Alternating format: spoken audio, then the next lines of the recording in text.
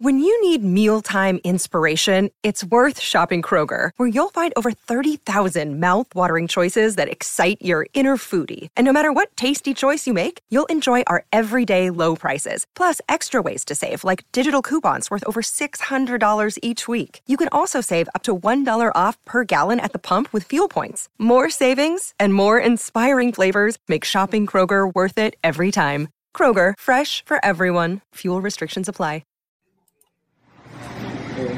Well, I guess real generally, how was your official visit this weekend? What were some highlights? Yeah, man, I ain't gonna lie, they knocked it out of the park. That was my favorite visit by far. They knew how to get it done.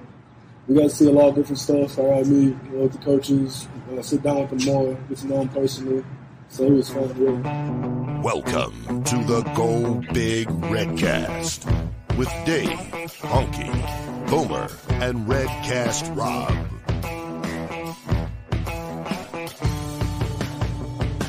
Welcome to the Go Big Redcast. I'm your host, Honky, and I'm with Mac. What's up, Redcasters? As you can see, I'm starting to drink just a little bit more and more of the Kool-Aid as I appear on more and more shows. We'll see how it goes. Well, you're drinking something other than just that, too. Well, it's got sugar in it. Yeah. I'm also with Redcast Rob. Well, guys, I have to say the conversation before this show was way more interesting than anything Husker. We can talk Star Wars all night long with our special guest. But also, I'd like to remind Mac that I know you've been away for a while, but you want to sit closer to the microphone when speaking into it. My voice carries, Rob. Shut up. Well, we have a very special guest here tonight. But before we get to him, I want to just go through our normal promos here. And for upcoming shows, we have a fan forum next week scheduled June 15th at 8 o'clock, and that's with Glenn Snodgrass, the York High School football coach. We also have, in 2 weeks from tonight, mark your calendars, Adam McClintock and Dave Bartu, so college football professor and college football matrix. They'll be on we'll geek out on a bunch of analytics and everything. And then, as usual, we also have our Hill Varsity promo, Redcast, at hillvarsity.com/subscribe. Get $10 off your first year. And Smack and Smooch, custom shirts and specialty items. Get yourself a Redcast shirt and koozie, all that. 308-325-2542. And also use the QR code. Check out the new Alumni Hall store in downtown Lincoln there. We have now got a great promotional code, which you can use. It's the Redcasters code of Dad22 that you can use up until Father's Day. So pass that along to your wife, text it to her. If you're listening out there and you have someone special in your life and you want to get them something nice for Father's Day, make sure that you use Dad22 as the code. Save 20% on your order. And you can also check them out at alumnihall.com/Nebraska/Cornhuskers. And, they've got some of the best Husker gear available for you out there in Lincoln. So make sure to stop by and check that out. And Rob, did you also have a show that you were promoting? Were you going to do a lunch cast this week? I am going to be doing a lunch cast this week. I am going to be talking with the Queen Bee herself and quickly becoming Nebraska's #1 recruiter, the mother of O'Shawn Mathis. She's going to come on and talk with me for about an hour or so. And, we're just going to really just shoot the stuff, since this is a family show, and just talk a little bit about it. I'm really interested in her story, so I'm excited to kind of hear it from her, especially with O'Shawn's brother and how they made the decision to come to Nebraska, right? Cool. And O'Shawn was really talked about that a lot afterwards, and how, it wasn't the NIL necessarily that brought him, but it was a lot of other things outside of it. And I just want to hear that. Sure. Me, I'm good at getting stuff out of people. So that's that'll be this Thursday then. That's the plan. We'll social media out the details. But our guest tonight is no stranger around the state of Nebraska and Husker athletics. He's lived in Omaha since 2002 and has covered both the news as well as sports, television, and radio for 25 years. He's also currently the host of the wildly popular Big Red Wrap-Up. We welcome to the Redcast, Michael Severe. How you doing, Michael? You guys are way too young to be wildly watching Big Red Wrap-Up. Good show, but we skew a little older. I'm just gonna say, just a little bit older than you guys. Yes. Together, maybe your ages would be our average age. How old do you think we are? I'm curious. I would go Honky about 36. Oh, I love the guy that's in really good shape. I'd go about 39, and then the Star Wars guy. 41. Okay, first off, I really. I'm think not we should in have shape. Michael You're- on more time, but so I'm 45, but I'll take it. I'm 45, and I'm I am the senior of the group. I'm 48 years old. Okay. Yeah, and see, look, I got some gray in my beard. I am 52. So. I will be 53 this month. All right. Yeah. Well, before we get to talking about stuff, we just want to anyone that's been following Michael on social media the last couple of weeks. We talked a little bit beforehand. We just want to wish you, your son Miles the best with the recovery and everything. It's amazing what modern medicine can be, and to have that surgery a week ago, and we saw him right beforehand. Looks like he's doing great, and the Redcast Nation's behind him on his way to recovery. I appreciate it. Thanks. Everybody on social media all weekend was very supportive, so we appreciate that. Mm-hmm. Well, we always like to break the ice, and I think in your case we already have, but we break the ice with tweets of the week. Yeah. And so I had this set up, and you had sent something out here on May 28th, and it was your personal Star Wars universe rankings. And the joke on the Redcast has always been that I had never watched a single Star Wars, not one, up until just 2 weeks ago on Memorial Day weekend. I went ahead and I watched the original 3 or the early 3, however you call it, because I know the order gets all out of mess, but it's just the trilogy, the trilogy. So, trilogy, yeah. And what's interesting, I'd have the same top one. I think Empire Strikes Back was the best. I like the cliffhanger it had at the end. I have New Hope number 2, and then the Return of the Jedi. And Boomer on our show, he kind of gave me the heads up on it. He's like, once you start seeing the teddy bears about 30 minutes in, and he's like, it gets to be really goofy. And I started watching it, and I was like, what in the world are these things? Yeah. First 25 minutes may be one of the best 25 minutes in any movie ever. From the beginning where the credits roll to the barge crashes in Empire, that might be Return, that might be the best that any part of any movie I've ever seen. Setting up the Boba Fett series on Disney Plus from there, basically that's all it does. That's really that whole the Boba-Larian. Yeah, it was the Boba Mando Fett or something like that. But literally, the first 25 minutes of Return of the Jedi just sets up the Boba Fett series. That's all it's doing. They were thinking ahead. Yeah, they were. Yeah. So, Michael, your former partner in crime on radio there, Damon Benning, we had him on a month and a half ago, and you were telling us you had a text chain with him because apparently he has some of the same history with me. Like, only started watching him very recently. So yeah, his youngest actually went with my kids to go see Skywalker, the last one. And so his kids both like him. Caleb watches him as well. And Mike is trying to get him into watching him, I think because Obi-Wan's on, so he's trying to get caught up to watch that. So we're going back and forth, and he's trying to figure out how Darth Vader is in Rogue One because it's before Star Wars. And I'm like, when people say Star Wars, especially the older people, they're not referring to the whole canon. They're referring most times to New Hope, right? So when I was saying that to him, it was very confusing. So we're going back and forth, and he's like, Rogue One, Darth Vader's in it. I go, yeah. At the very end, they pass the plans, and he comes in, and he says, I said, I've watched these movies dozens of times. He goes, you said it was before Star Wars. I go, yes, before New Hope, which is Star Wars. Okay, I got it now. So yeah, it was quite the conversation we had back and forth on Twitter this weekend as he was trying to watch Star Wars for the first time. Well, are you enjoying Kenobi, Obi-Wan? I am enjoying. Look, I grew up reading comic books. I mean, like from the age my dad passed when I was 10. And I moved to New Orleans, and I obviously didn't know a lot of people when you started a new school. And there was a kid there, it was an 8th grader who read comic books, and he gave me my first X-Men comic. My first, it was during the when Rogue came in. It was the whole first 5 or 6 episodes of Rogue taking Marvel's powers, or Jean Grey's powers, and all that stuff, right? So I started reading comics. I have never had a problem with retconning, people coming back from the dead, things changing, because all comic books have always been. Comic books will constantly change and move things around. So I don't bother with that at all. People get mad. I've loved it. We've loved it. This Wednesday, trust me, we will be in front of the television as soon as we can as a family to watch Obi-Wan episode, was it 4? Hopefully we can watch 10-year-old Leia run around and avoid Jedi, like she's won herself already, right? So. Well, the funny part about it is, okay, so he keeps saying his name is Ben, right? Yeah. So technically, Obi-Wan wasn't the name, but I don't care. Maybe she forgot.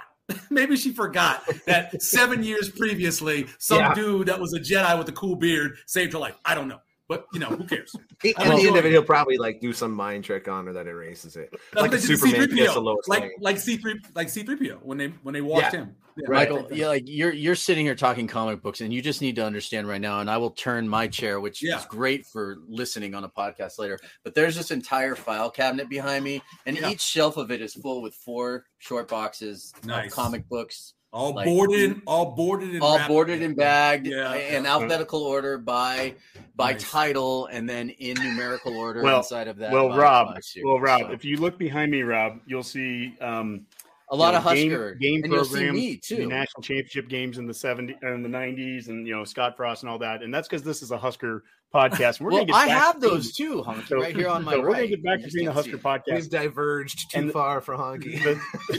The next tweet of the week here, because I definitely think we've broken the ice, and I do love the talk so far. But this was a great one you did here, Michael, about on May 18th. It's none of my business, but I've now heard 4 different media people say NU isn't better talent-wise than last year. That's insanity. Either you are greatly overestimating last year's roster or haven't watched the guys coming in.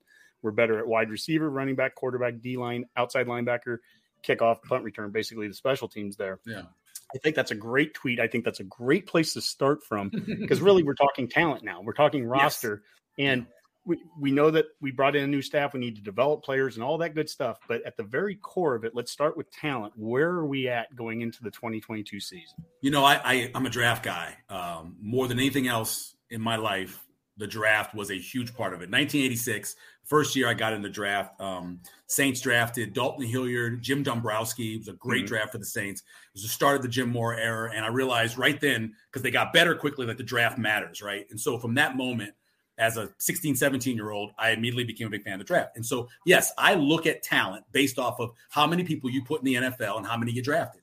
And you can say everything you want about last year's team and how good 24-year-old JoJo Domann was, or any of those guys, or any of those old people back in the secondary. Did they get drafted? The majority of them people did not get drafted. It was a draft where you had a guy from Montana who was your best wide receiver, right, get drafted late. But overall, there wasn't a lot of talent. An argument Damon and I have had over and over again. Yes, you want more talent. I believe that they needed to upgrade their talent severely to get to the point where they can compete at the top of the Big Ten West. Not the whole Big Ten, just the Big Ten West. And I believe they have. And it doesn't matter that, let me say it this way, it may not work out. This crew, the last 5 or 6 years, horrible track record overall with junior college guys. Horrible track record. If you look at some of the guys, just horrible.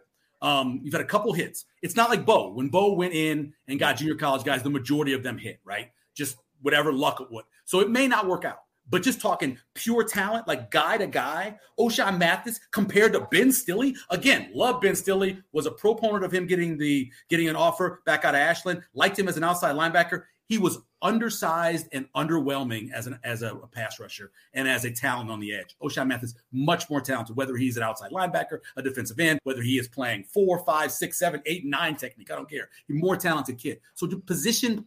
Omar Brown, more talented than the guys they had last year. Will he play a lot? I don't know. Kid can't make grades. All I know is that he's more talented. There's more talent now in this short time they brought in than they've had the whole 5 years they've been here, in my opinion. And you talked about, what this crew has done or hasn't done in the last 5 years with JUCO and players that they brought in. But the reality, too, is even that crew has changed. I mean, now we're dealing with – you think about Omar Manning, who, Rob, I know you loved him 2 years ago coming out of JUCO, right? The number one JUCO in the country. And he is certainly – he hasn't performed as the number one JUCO in the country coming in here. But – now he has Mickey Joseph working with him for the first time. Mickey Joseph certainly has a track record of doing things with receivers that we didn't have prior. I mean, I guess we get accused a lot on this show of pumping Kool-Aid and stuff. But look, I mean, there is talent and we've got good coaches. We have coaches that have demonstrated success at what they've done. I mean, Bill Bush as an example and Mickey Joseph. I mean, I love the story of them smoking a cigar in the national championship locker room after LSU won the title and saying, how cool would this be to do this in Lincoln? I mean, these are talented guys. A lot has to come together, but the talent, at least just starting at just talent alone, that's where I like that tweet that you had there is that to me, it feels like this is a step up. Mac, I mean, I imagine you're there. I couldn't really argue with any of it. I mean, I'm never going to get worked up or too upset when off of a 3 or 4 win team some guys transfer out. And then people get all, what are we going to do? I'm like, what do you mean we're going to do?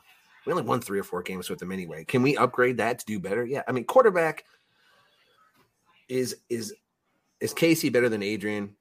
Maybe not, but I'll tell you, our depth behind him is for sure better than it was a year ago. With Purdy back there too, and then Henrik having another year. And we still have some others, So the quarterback position for sure, regardless if it's even if it was a swap between Adrian and Casey, the position group is better. So the competition will be better. And I would always, that's where it starts. And it goes back to this crew, as you said, this crew, Michael. Who's coaching quarterback right now? We have Whipple versus Verduzco. Is that a step up too? I guess just across the board. I mean, coaching talent matters too. Yeah, I've always liked Mark Whipple as a guy that's occasionally wagered on games. Mark Whipple was one of the most efficient offensive coordinators / head coaches. We're talking going back to UMass. When you're looking at totals, team totals, always very good. It's so funny because even before he was rumored to be a candidate for the job, this is a couple months before, we were back on Severe and Benny in the Morning. We were having a conversation with a guy who was talking about how Pitt had just exceeded the numbers from the year before and how Whipple had kind of gotten everything evened out on the offense. And it was funny. I just told Damon, I said, I've always loved this guy going all the way back to UMass. I know Damon liked him when he was the quarterbacks coach at Pittsburgh, the first couple of years of Ben Roethlisberger. And so we had this conversation, it was funny. And then 2 months later, all of a sudden he is the offensive coordinator. So I can say that I've always been a fan of the guy. I love the way he handles himself. I think he is a very good play caller. I am concerned a little bit because it's been a long time since a team in the Big Ten threw the ball more than they ran it and was successful. And that's Purdue with Drew Brees. And even though I like Casey Thompson and Brock Purdy, neither one of them are Drew Brees. So I think that he's going to have to run the ball more in the Big Ten than he did, obviously, at Pitt or any of the times during his career. That I have a concern about. But other than that, I like the way he sequences his play calling. I think he'll make Casey Thompson look like the quarterback he was during the successful times at Texas. I think he's going to do a good job. How about we already have a question too, Honky, from Jim and we'll get to those here. Let's keep this going right now. That you think about it. You mentioned Casey Thompson with him. I'll be the first one to admit I've brought this up on a number of different shows here. The second we hired Whipple, I immediately thought we were going away from the dual threat QB. That was my first thought, just knowing the history there with him. I thought we're going to get drop back guys. That's not the game I love. I love dual threat guys. It's one of the things I liked about Martinez. I didn't like the mistakes, but I like the dual threat feature to it. To bring in Casey Thompson, to bring in Chubba Purdy, to go out and now we've recruited Watson on top of that. I mean, we're bringing in guys that the mobility part of the game can still be there. But to your point, we need to be able to run the ball. And I think of the end of that Tennessee game last year, Pitt at Tennessee, the last drive, they got in the I formation. They ran the clock out. They got a couple of first downs just running the ball. Do you think we hear about this marriage of the best of what Frost brought with the offense, the running game, with the best of what Whipple brings, the pass game? Do you see that? Can that come together and really truly marry into this really interesting pro style offense with a mobile QB that can get under center? How do you see that kind of coming together? Well, I would prefer not to have fusion cooking. I would just say let Whipple run it. Let Frost be the CEO that he said he wanted to be when he had those meetings, right? He meets with Trev. He says, I want to be the CEO. I want to be the grandmaster over everything. Let Whipple do it. I don't want to see Frost trying to get his offense or whatever. I think it's been proven, if you just look at the overall numbers, what they did at Oregon. It's not sustainable in the Big Ten, not without supreme talent. You have to go against Pac-12 defenses. Big Ten defenses are just better. The weather changes. You have more windy days. You have all kinds of problems where you can't necessarily do the same things you did at Oregon, right? I know you did them back at New Hampshire. I know way back then that Chip Kelly did them there, but I don't think you can do it that way. And so let me just have what Whipple does. Just let Whipple run it. Get some input from his offensive coaches about which players need to be in. That's one of the things that they've really struggled. And part of this, I think, was the coaches. They didn't have a good rotation of players. There were so many times where you'd be watching a game and you think to yourself, okay, pull that guy. Or why isn't this guy played? Or he had a couple of plays and they hadn't played in a while. It was almost like they forgot, You got to have that. You have always this extra assistants, the assistant to the assistant to the assistant.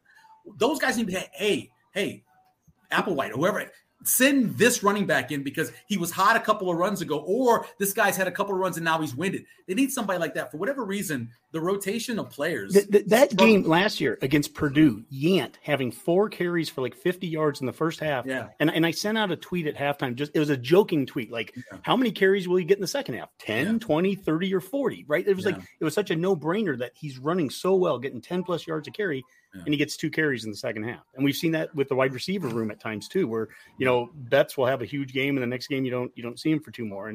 And that kind of consistency at some of those spots. Michael, do you get the sense or the feel at all of the relationship between Frost and Whipple? Is Frost relinquishing that kind of control, or do you have any kind of feel for that situation? I hope so. I mean, he said all the right things about having a guy who's experienced and allowing him to do other things and get more involved in special teams. And hopefully he's serious about that. I don't know. My biggest concern out of this whole thing, because I remember earlier I tweeted that I thought they had more talent at these positions, and I think the overall coaching staff is better. I think the quarterback they have in there, either one of those quarterbacks, I think will do a better job late in games than Martinez did, which was the biggest issue he had. My biggest concern is, will Scott Frost not tamper and mess things up? I really believe that's been an issue. I think he has too many times either lost his way in a game. I'll never forget that shot. We had this great shot against Michigan State of the sideline on that punt.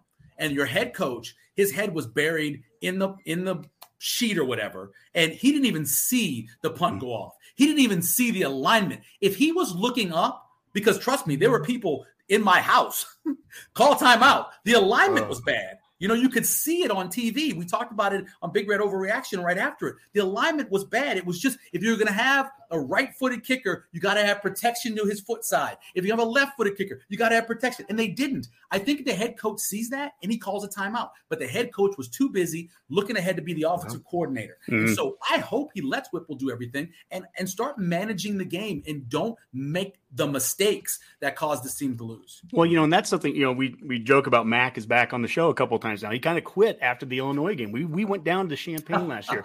And 4 years. I did too, bro. I did too. I did too. Like, no way. I talked my boy into going too, and he paid like $400 for tickets, and it was. I was joking. As the team got worse, my yard got greener. I'm like, I'm just gonna spend more time out in the yard. But that game, and Rob went with us too on this one, and that game was the worst of the worst across the board. And one of the same things you just mentioned there. Hey, Whipple has this experienced offensive coordinator. Well, so was Lubick, right? Lubick was a OC at Power 5 levels, and all offseason. To your point about the concern you have is Frost going to take it over? We came out against Illinois, and when we couldn't adjust to the 4-man front, and he basically takes the headphones back, and we're driving back to Peoria, and we're listening to the post game. Yeah, and I heard him say that live, and I was like, "Oh, don't say that! Don't say that! That's not coming off." And then Lubick contradicted him on Monday. Oh yeah. Then Lubick came back and goes, "No, we had," or Tuesday, excuse me. He goes, "No, we were fine. We had Coach Osborne on a month ago." And to talk to Coach Osborne, and the words he used was institutional knowledge, to have a staff of guys where you could be sitting there in 1992 going against Oklahoma State, and they line up in something weird, and they could sit there and go, hey, do you remember when Missouri did this against us in 1978? Yeah.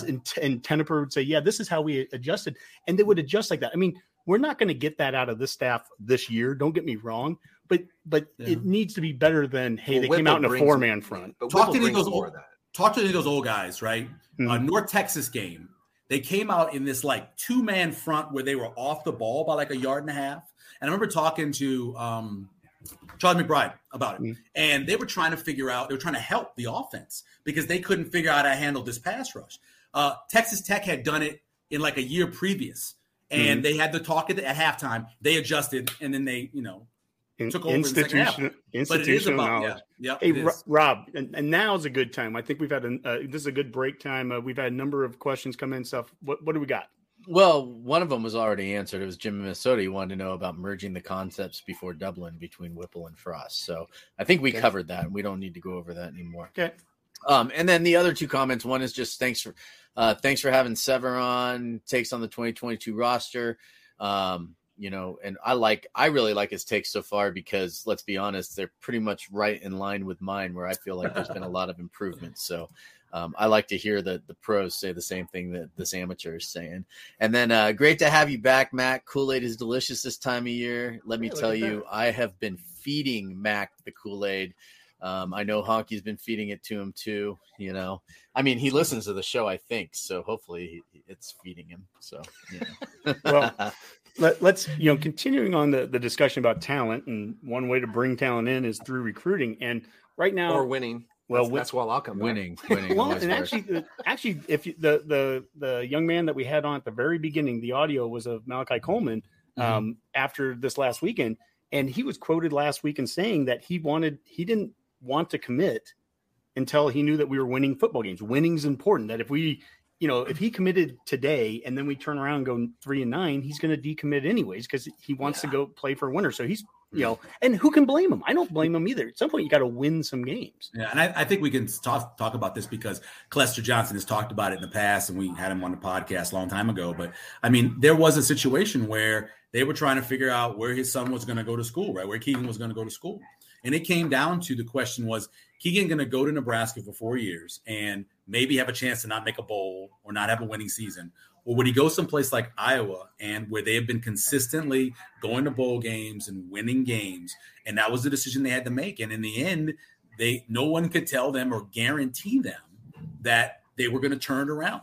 And so Keegan chose to go to Iowa. And I understand that. Would you want to go to a place where you knew for a fact that everything they've tried over the last 4 years has been pretty much a failure?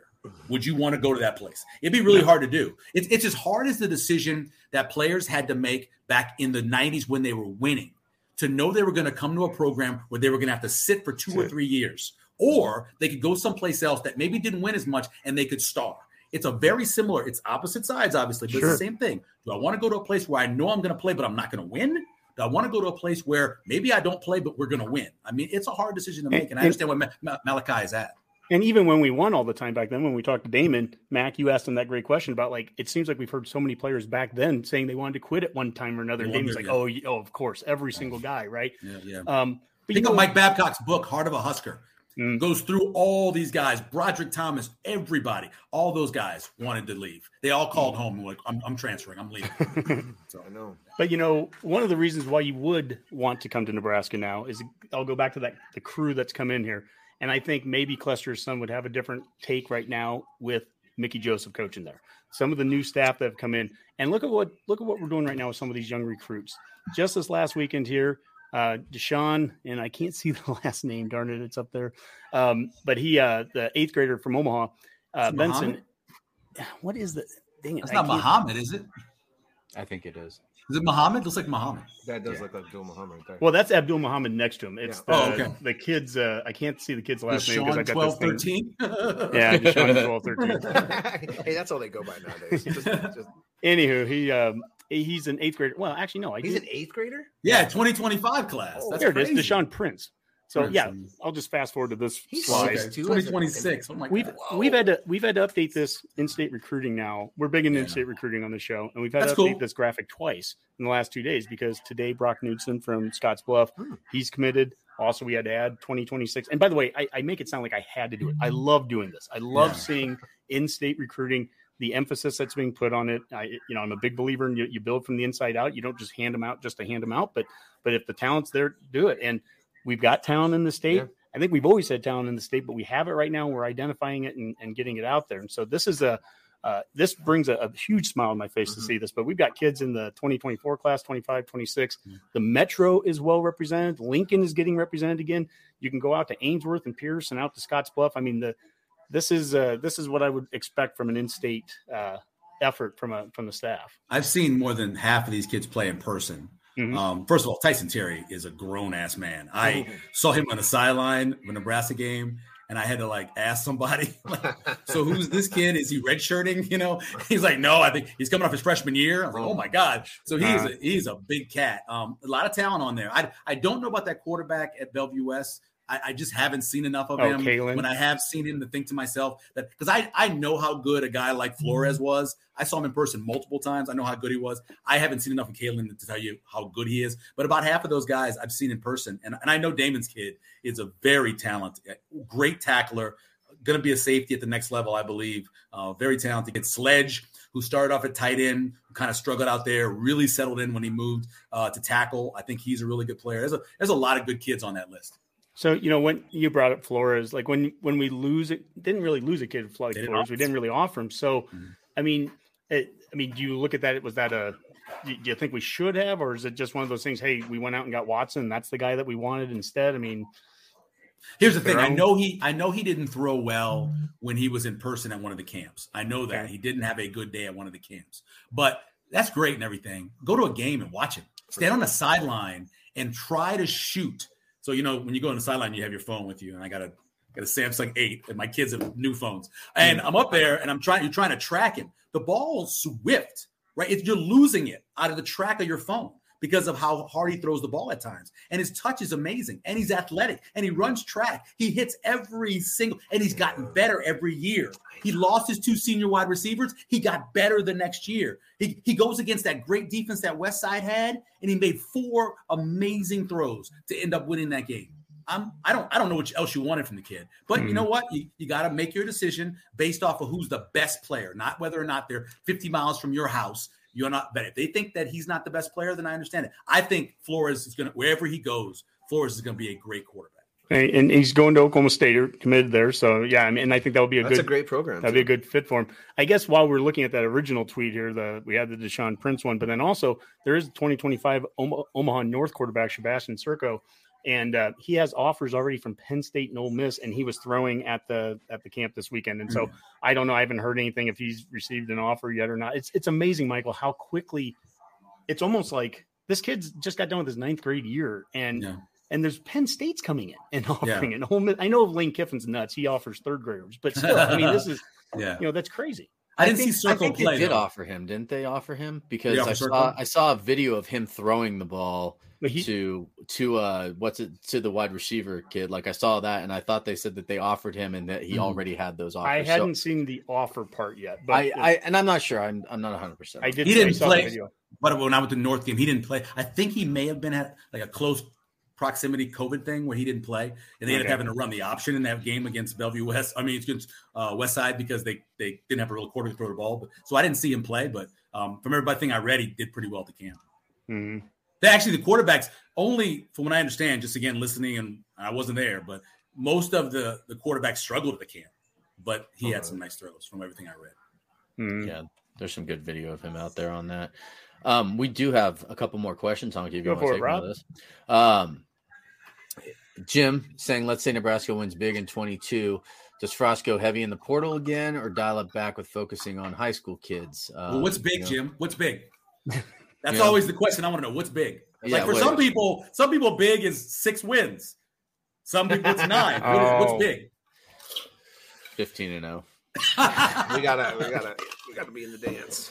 Okay. All right. Well, listen. I think the portal's here to stay. You're going to fill all your gaps that you miss out on, whether guys leave or because you didn't get them in recruiting.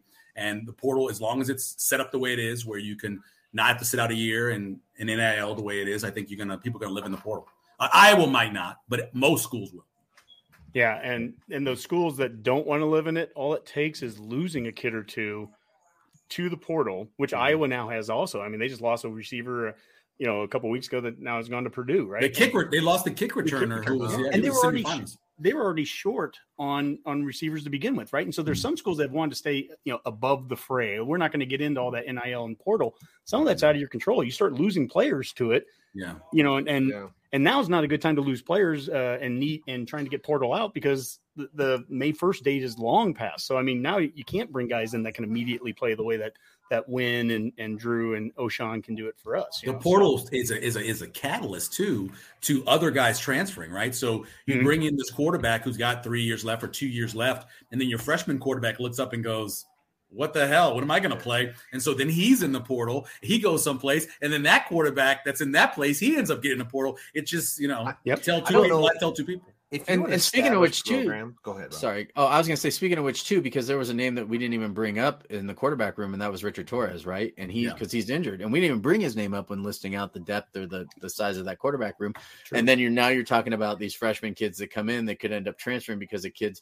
I mean, Purdy has 2 years left after 3 years left or something like that on there.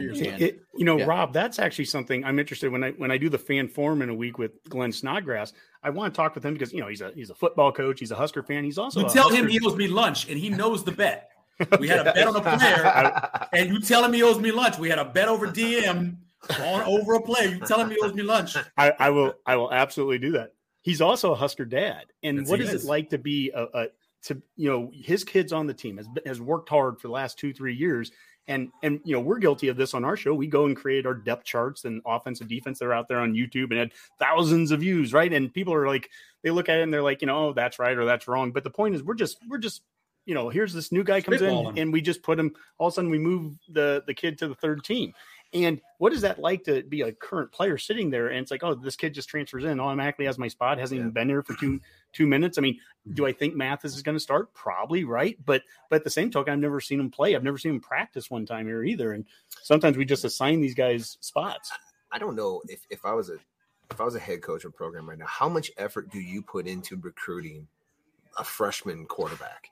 Like how much effort, even if he's one of the the best guys out there. If you're Alabama, I don't care if he's a 5-star or not. You're going to sit.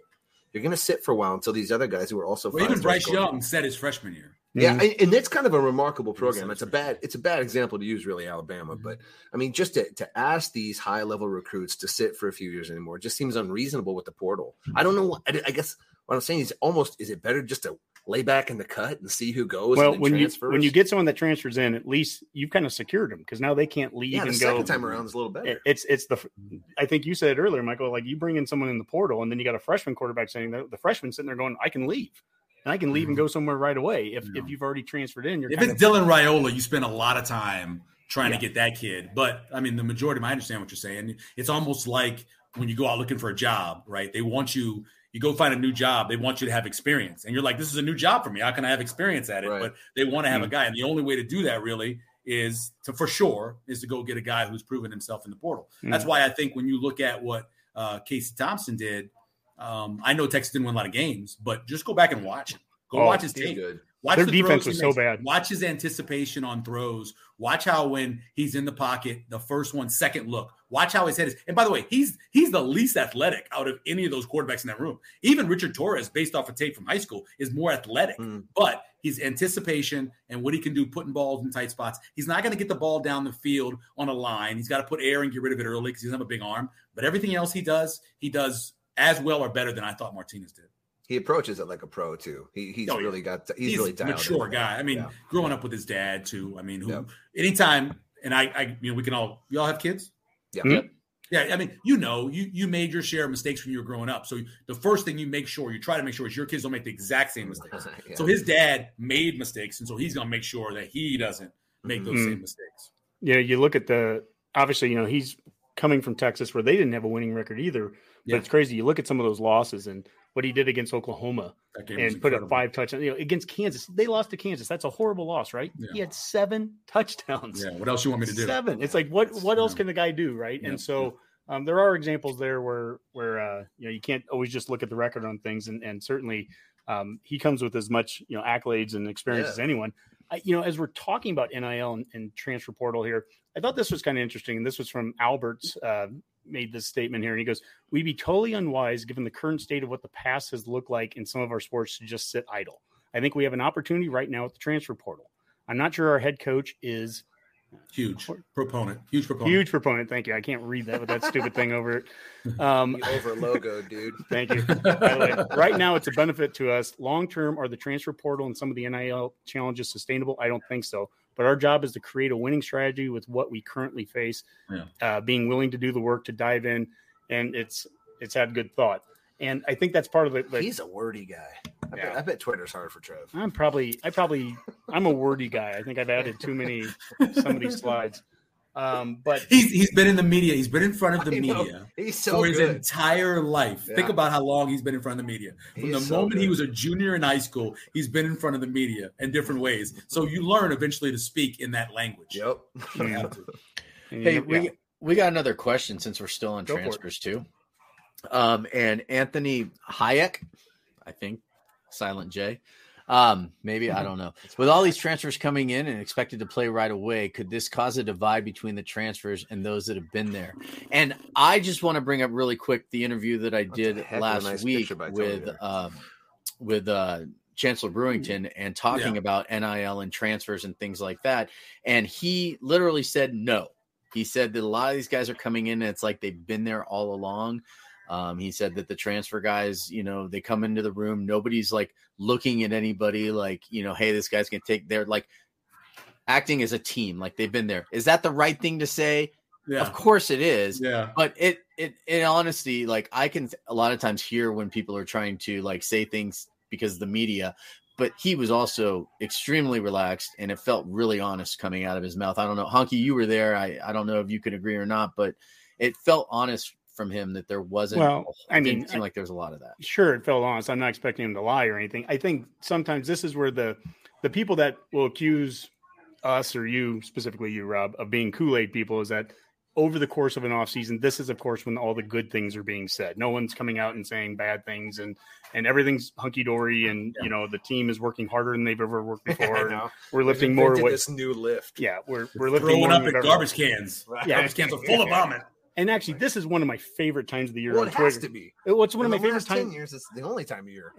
Well, and this is the time of Twitter year now where weight room photos start coming out. So this is great. I mean, I love that stuff, right? And we're the only ones that lift, and that's a true. We're the advantage. only team ever that gets better in the offseason, yet simultaneously improves not on the win-loss column. There's always. I obviously didn't play at the college level, but talked to enough of these guys. I've interviewed and done shows with every single position group that's played at Nebraska. Right? I've done shows with kickers, punters, quarterbacks, wide receivers, running backs, obviously. And there's always stuff in the locker room. Look at the prettier girl, who drives the nicer car, who's starting, who's not starting. It's always going to be there. It's just part of the competition. These guys are most of them are type A personalities. For sure. So, they're going to be pissed when somebody comes in and tries to take their job. Of course they are. Are they going to say that to the media? Probably not. But I was doing my my depth chart, as you were mentioning, for wide receivers, right? I think Trey Palmer, I think he's one of the most talented wide receivers they've had since 1991. Washington, Manning, Castaneda, Martin, Brown, Belt. So out of those first four, right, 3 are new. Yeah. That means somebody got moved. You have Oliver Martin starting. I don't think Oliver Martin starts. And maybe he does, but I don't think he does. I don't think he would start over Washington if it was me, in my opinion. Yeah, and actually, I think. Go ahead. Oh, I'm sorry. I had this is an old graphic here because I have Washington on the second team. But the point is, first, second team, whatever. The biggest number or the biggest letters out of this is the TR, the transfer, and the number of transfers that you see on both sides of the ball. We also have a defensive depth chart, but to your point there, the number of those names, I mean, heck, in this case, both quarterbacks we have are transfers. Now, I posted that, and then, we got some stuff from people saying, well, what about Logan Smothers? Look, this is just a podcast in June putting that out there. I mean, of course, Smothers could be up there too. I'm not saying I'm not the one making that decision, but the point, I'll take whoever wins it. Yeah. Let the best guy win. Let the best guy win it. I'm not saying it's more the point of how many transfers you're seeing up there in top two at the positions. That's where you're seeing it. It's across the board. It tells you what the coaches needed. I mean, there's a reason there's transfers in the spots because those coaches identify these are areas where we're not good enough. Well, Michael, look at this. I mean, you go back to what you said. Better at wide receiver, running back, quarterback, D-line, outside linebacker. Let's look at that. Wide receiver, here's a transfer, Palmer. Here's a transfer, Castaneda. Washington would be it. Running back, Anthony Grant's the JUCO guy there. Quarterback, these are spots you said. On defense, outside linebacker. We kind of we had some liberties and we said we were going to run a 4-3. Yeah, sure. So, makes sense. There's O'Shawn Mathis, D-line. There's Devin Drew. There's Stephen Wynn. Again, I don't care if it's first or second team right now. This is June. It's just the number of those transfers that we're seeing across the board. They're everywhere. The defensive backfield is just, loaded with them. So, certainly we could have more. We better have more talent on the team. Really, I think to your initial poster that we talked about, we better have more talent on the team this year than last year if the transfer portal is worth its weight in anything, because we went so hard to it. Right. And I'm surprised at some of the guys that are still there. There were guys during the spring that we didn't hear about and you didn't see play, and they're still hanging around. And maybe they think they can make some headway over the course of the summer and maybe in the fall. I don't know. But I'm always surprised when guys stay now. And that's not – for sure. I'm not being mean, like saying you're not good enough, but it's wide open. If you don't think you're going to play or you're third on a depth chart, why hang around? Unless you're a quarterback, because I always think if you're second on a depth chart, and we've seen it too many times, how many seasons over the last 10 seasons have you had to have two quarterbacks, right? It's just what you have to have. Yep. And so if you're the second-team quarterback, I don't think you bolt quickly. I think you wait and see when this guy gets hurt, because they're going to get hurt, and then you stick around. But if you're a wide receiver, Camonte Grimes or somebody like that, and you haven't played, and you're just kind of sitting there on the bench, and all these other guys are ahead of you, I could see deciding to leave. I know Neville did that. Neville looked up and went, it's a lot of guys ahead of me, and so left. Right. Yeah, and that May 1st date is, there's not a lot of regulation around some of this stuff right now with the portal, but May 1st was one of those dates you needed to be gone by then if you were wanting to be able to immediately transfer. So someone still could transfer, as late as today, but they wouldn't be able to play right away next year. Rob, do we have any other questions before we kind of get to the final piece here? Not at this time. All right. So I think moving forward here, this is a good time, and I think just to have a little bit of prognostication about next year. Plus, it's a fun word to say. It is a fun one here. So my last tweet of the week here, and this one, Michael, this one's from May 17th from you. I feel good about making some money this year on the Huskers. By the way, that was plus 4.5 against OU. Feels like crazy sauce on top of a bowl of nutty noodles. And so, here's, according to FanDuel, there was 5 games there, and the different spreads. But, everyone – Jim in Minnesota said we want to win big, and you answered that perfectly. What is win big? He said 9 or 10. He said 9 or 10. But that's win, big. But win big means something different to everyone, right? Rob is going to be 15-0. Jim's going to be 9-10. Dave on our show just wants to get to 6 and get to a bowl game, right? I know, but me too. Prognosticating ahead here. I mean, let's start with you, Michael. Yeah. What do you think is possible? What needs to happen for us to get to 6? What needs to happen for us to get to 9? What happened, and so on. I was having a conversation with somebody, I think it was at the hospital, and the guy was asking me what I thought, and I said, I think they've got a legitimate chance to start 6-1. And he looked at me, and I was like, I'm serious. I mean, you look at the schedule. I could see them losing to Oklahoma, right? I'm not worried about Indiana. I think Northwestern's going to be bad again. The non-conference stuff outside of Oklahoma, I think, is winnable. Eventually, you're going to get to Purdue. I believe Purdue is the 7th game. Is that right? Mm-hmm. Yeah. I think that they're, that 6-1 is a legitimate start. I wouldn't be surprised. The problem is that nothing. It was Trev Alberts who said when he brought back Scott Frost, right? There was no, and I always use the wrong word. I think he said tangible or something reason for this to be done, because we have no evidence to tell us that this is going to get fixed. Nothing over the last 4 years, right? But looking at the schedule, looking at the talent, looking at the coaching staff, 6-1 start is legitimate. The back end is a much tougher part of the schedule. So I think if they could legitimately get to 8, that would be a great season. I think it would ease a lot of people's minds. If I was going to pick it, though, I'd probably say 7-5, which would be right under the 7.5, which is the last line I saw out of Vegas. Yeah, the challenge with going the 7-5 in that traditional route is that if you went 6-1, I know, to go 7-5 means you finish up 1-4 down the stretch, and the record, what a terrible taste in your mouth. Yeah, the record looks certainly better than 3-9, but how you get there is completely different. And beat Wisconsin since 2012, and you wouldn't have beaten Iowa since 2013. Yeah, 2014. Right. So at some point, you got to win a game or two that you're not supposed to. That's important. I think the one thing, and this is with Illinois game last year, fresh in our mind. That Illinois game, we talked about that all last offseason. Yeah, how important that was to get some momentum. You win that game, you come back, you win a couple of games at home, and then you go to Norman, play them close, come back and beat a Michigan State team that was not preseason ranked and not thought to be what they were going to be through the transfer portal, by the way, a year ago. Michigan wasn't expected to be what Michigan was. So, there was a lot of the same talk last year where we were like, we could start 5-1, whatever. That first game against Northwestern, how critical is that, Michael? I mean, same as last year. We talked about the Illinois game meant, I thought, 2 games on the schedule. The one you played that you lost to against Illinois, and then another one. I thought that it was that valuable. It's that big. And here's the thing. I believe the line was 16.5, the Illinois line. It was big, right? The line for Northwestern just keeps going up because people don't think Northwestern will be very good. It could be 2 touchdowns by the time game rolls around. Wow. You go over to Ireland where you're going to have the most of the fans up over there are going to be your fans because they've been preparing for it for 2 years to go over there and buy tickets and go and do golfing and all that stuff. So you're going to have the home field, whatever it's called, home pitch. You're going to be over there, right, against a team that's not considered to be very good. If you went over there and lost that game and then have to fly all the way back with that misery, all bets are off. I'll be right back. I'm going to go throw up. Sorry. That is just. But I felt the same way last year. I thought there was I thought they'd beat. I remember before the game, I picked them to beat Illinois by 2 touchdowns. I thought they would win that game by 2 touchdowns. I've been very confident. I've been bet the alt line that they would win that game by 13.5. I thought so, right? And then I watch it, and we get the safety early on. Oh my god! And you're sitting there going, wait a minute, I've seen this movie. I've seen this before. I've been here. I've stood right here. I've been on the sidelines and watched this mess happen. And it happened just like we'd seen in the past. Man, It was such a long. Go ahead, Rob.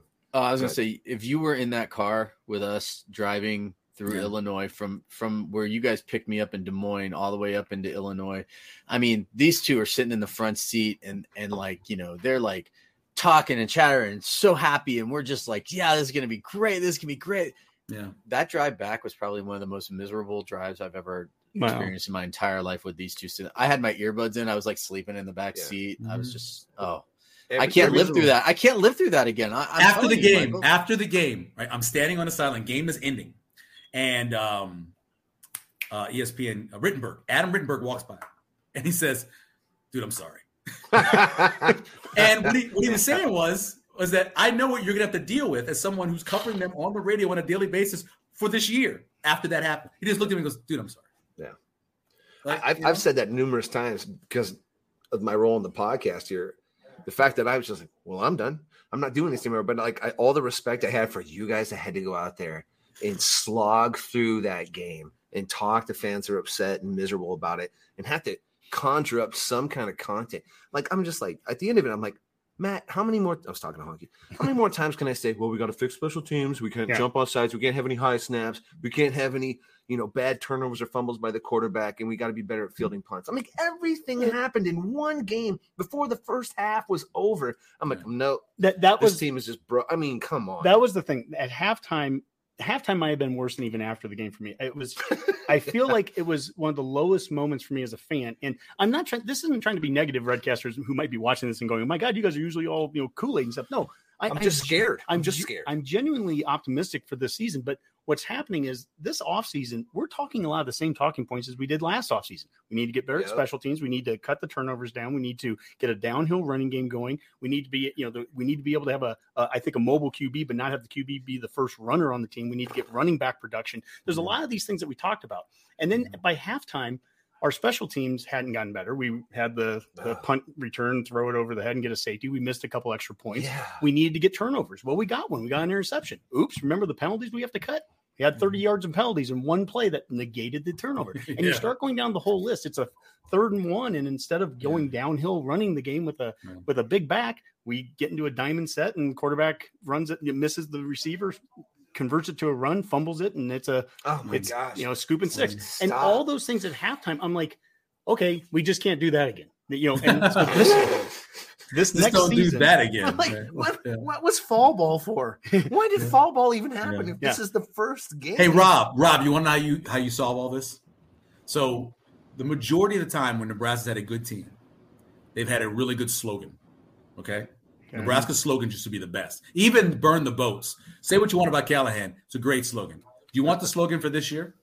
Yes. Can we make T-shirts of it? Heck yeah. Well, you might have to have some copyright infringement. This is the way. This is the way. Oh, and you have hopefully it's Casey Thompson, and you have it his head on the Mandalorian's body. It says, "This is the way." This is the way. Yeah. Period. This is the way. This is the way. That's all you gotta do, and then they'll turn everything around. I'll explain that to you later when we get off the show. Okay, thank you. I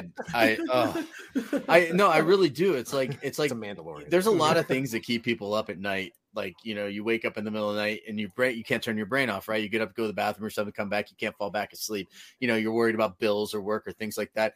I literally worry about how much of an ass I'm going to look like if this team just totally craps the bed this year, like because of this show. And I'm just like, oh my God, I might have to delete my Twitter account. I'm probably never going to be able to show my face in Nebraska again. Yeah. Like Honky's never going to invite me out there. I mean, this is like legitimate concern for me, and it keeps me up at night. It really does. And Max going, God, that seems like a pretty fair trade-off. Michael, you know what the worst thing with the Illinois game was? Is we were walking around.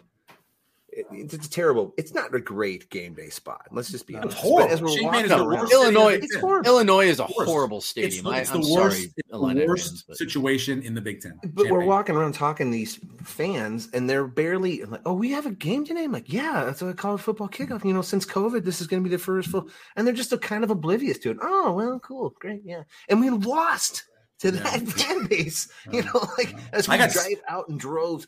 Like this fan base doesn't even care. We tried to go down, come out of the press box after watching the end of the game and listen to some of the press conference. We tried to come down so we can get Scott Frost. He's over by the bus. And he came out really late. And that was the belief that there was a fight between the coaches. Oh, you guys know this, right? In the locker room. And so we're trying to get down. And these people couldn't get the door open to come from the bottom part of the stands onto the field. And so people were trying to jump. And 4 or 5 people just like bust their ass. And I'm just standing. This is where we are. We're in a place that can't even get people out of the damn stadium safely. Yep. I just want to get by the buses and listen to Scott Frost tell us how this is the exact same movie over again. Right. But that was it. It's a horrible place. Yeah. There was like Nebraska fans sleeping in the literal rafters under the stands, like during the game. Like it was just so. It was 150 degrees and every bit as humid. Also, you can't sit in the first 3 rows of their stadium because if you do, you can't see over the players directly in front of you. Yeah, and if you stand up, the Illinois fans are yelling at you to sit down during the game because you're trying to see over them. They're like, "Sit down. Could you guys sit?" It's like the first play of the game, and we're getting yelled at to sit down in our seats because we're like 3 rows off. Wasn't a problem the rest of the game. I sat in most of the rest. It was not. I actually wanted to go back to the car, but how did this? I don't know, whatever you guys are trying to do right now, but this reliving the Illinois game is not healthy. No, you're right. My wife's a therapist. If you need her to come down, we can fix all this. I'm gonna have the thought. I'm gonna entertain the thought. Is it real? No, I'm gonna get rid of it. And you know what? And to that point, we did all that last year so that we won't do it this year against Northwestern. Okay, my heart is guarded. There you go. Well, we were prognosticating. That's why. It's why second marriages always work so well. 100%. I can attest to that. It actually is a fact. Yeah, yes, I agree. 100%. Make the mistakes the first wife, right? Yep. We just need to be 1-0 coming back, and if that means we won 3-2, I don't care. It doesn't have to look pretty in game 1. We just need to win the game and come back 1-0 and go. I don't care if we have a PJ Fleck like start. I don't care if we struggle through all of them. Just look different at the end of the game. Oh, the first 3 games that year where they won on the last play, Fresno State, and that was interesting. Yeah, it would be interesting to see him at Big Ten Media Days when he's all bulked up now. Well, what's this with his face? His eyes Botox, man, or wrestling or Botox. One of those two. Maybe he just spent too much time outside in a cold Minnesota winter. Maybe that's what happened. I don't think that's what it does to your skin. I don't think it does either. I'm just trying to help a guy out. You know. Well, all right. Well, we like to end our show here with some parting shots, and so. We're going to go around the room, and we always let our guests have the final one. So, Rob, we'll start with you. What are your parting shots this week?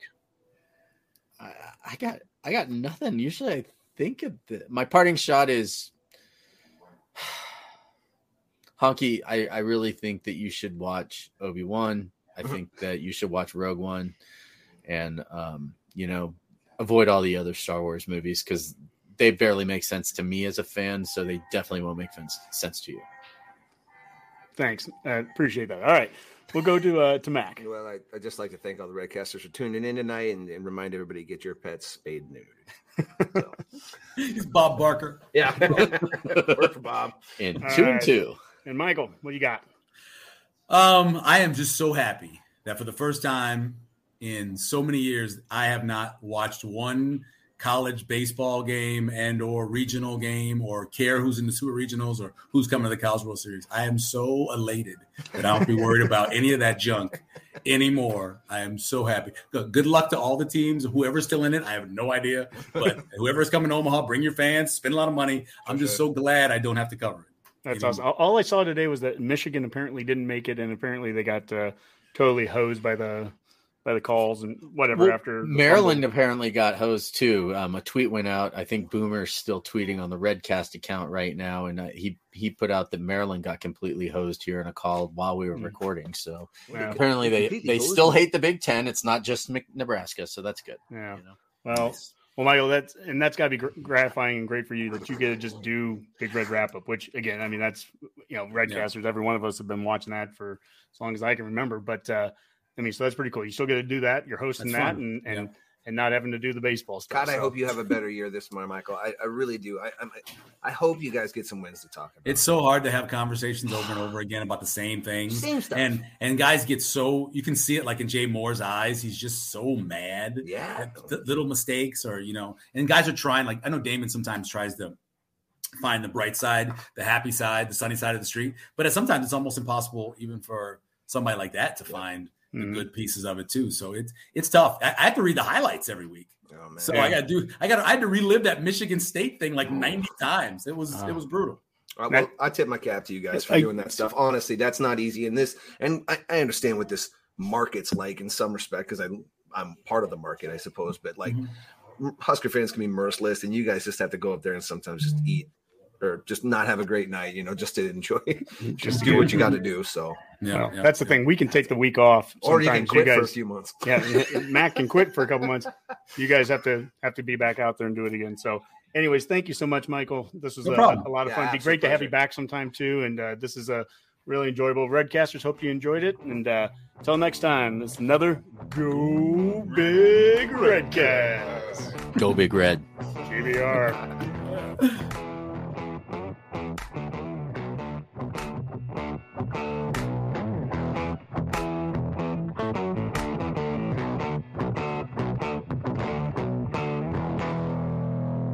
A Huda Media Production.